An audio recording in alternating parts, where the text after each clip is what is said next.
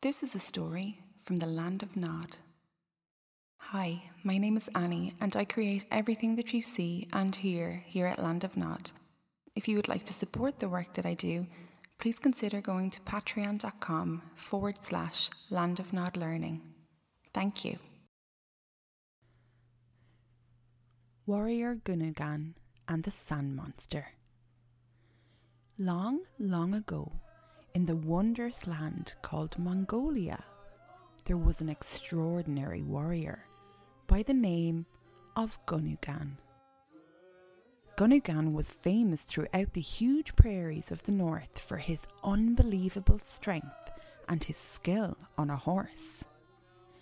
Because he often used his abilities as a warrior to help and protect others, the people of the north compared him to the majestic eagle that soared high over their beautiful lands. One day, Gunugan had to leave on a hunting expedition far from his home. As he loaded supplies onto his horse, Gunugan looked at his wife and felt very sorry that he had to leave her alone to take care of the cattle and the sheep. "There is no game to catch in these lands, so I must go away," he said. "But I will only be gone 2 or 3 days at the most." Gunugan's wife assured him that she would be fine and help him to saddle his horse. Then she watched from the entrance of their tent as Gunugan mounted his horse and rode into the distance. Now, far, far away from the prairies, in a dark and distant valley, there lived a sand monster that terrorized farmers and their families. The monster was terrifying to look at. He was twice the size of a man, with skin the colour of the darkest swamp. His hands were like claws, and his mouth had many rows of sharp teeth which he used to eat his prey. Every night the monster would travel out into the prairies, looking for a lone farmer or a flock of sheep to feed upon. Sometimes he captured entire families and stole their money and jewels. Then he would imprison the poor captives in his dungeon and force them to work for him. The monster knew that Gunugan had a large number of cattle and sheep, and he was jealous that Gunugan had a happy life and a wonderful wife also. He longed to rob Gunugan's home and kidnap his wife, but he dared not attempt such a thing, for he knew that Gunugan was a brave and skilled warrior. One day, the monster was sitting in his horrible dark cave when one of his crows flew in and landed at his feet. "Gunugan goes hunting," the crow cawed. "He has left his home." The monster's eyes shone with horrible thoughts. "Really?" he said. "Tell me more." "His wife is now home all alone," the crow continued. "Aha!" the monster bellowed. "Then I must leave at once."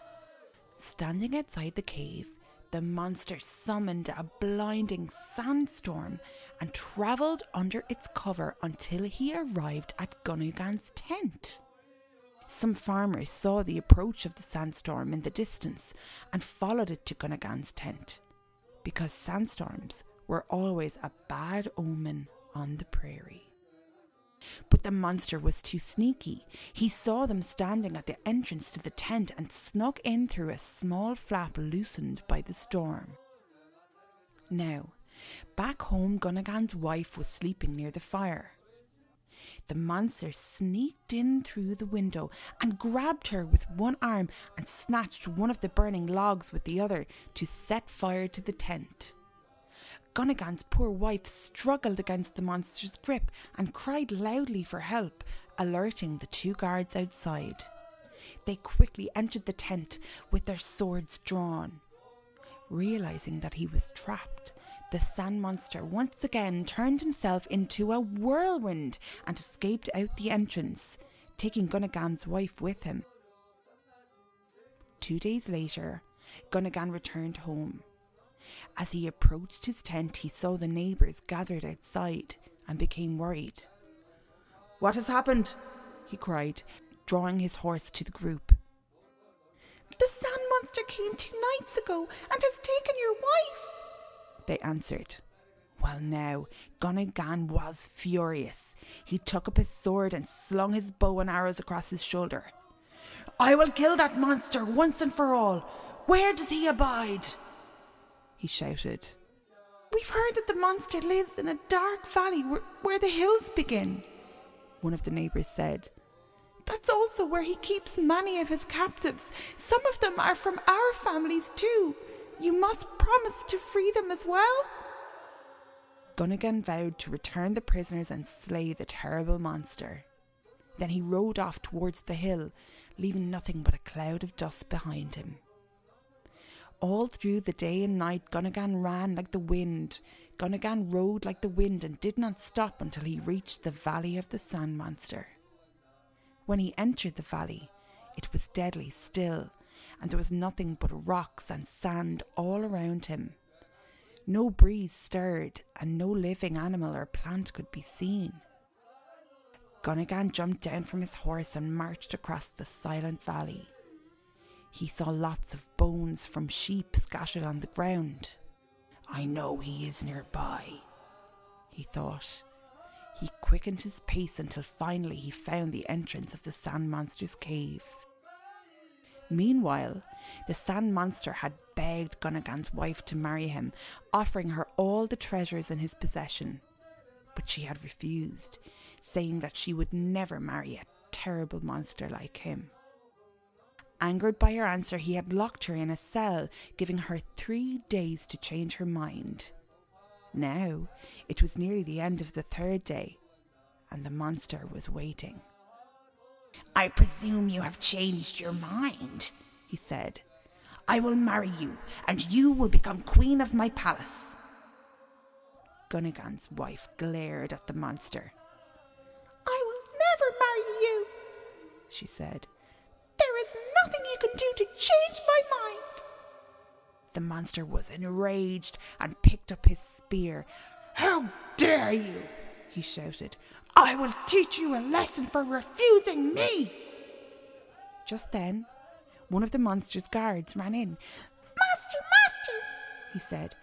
"Warrior Gunnagan is here at the palace." The monster quickly let go of Gunnagan's wife and ran to the entrance of the cave. "Shut the doors!" he yelled, but it was too late. Gunnagan had already slayed the guard and now stood facing the monster, his sword drawn ready for combat. With a cry, the monster turned into a whirlwind and flew away. Gunnagan ran out of the cave, but he could not find the monster anywhere, for a huge sandstorm had risen up and was blocking his sight. Just then, Gunnagan's horse neighed loudly.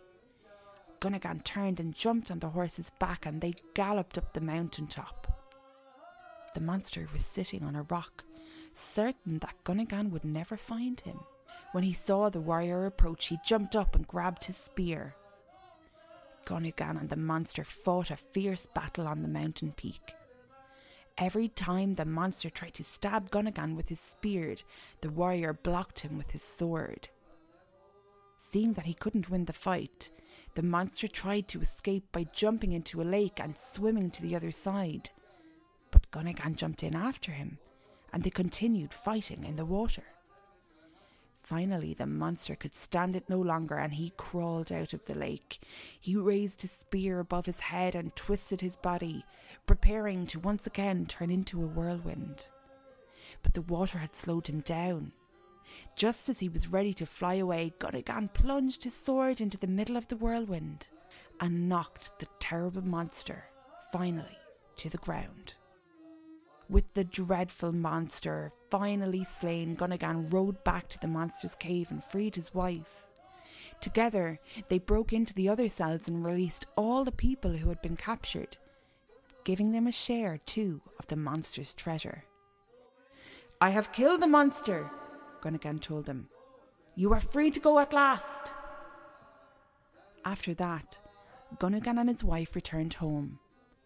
All the neighbours were so grateful to Gunnagan for defeating the monster and releasing their families. They prepared an extravagant feast with delicious food and wine to welcome him back.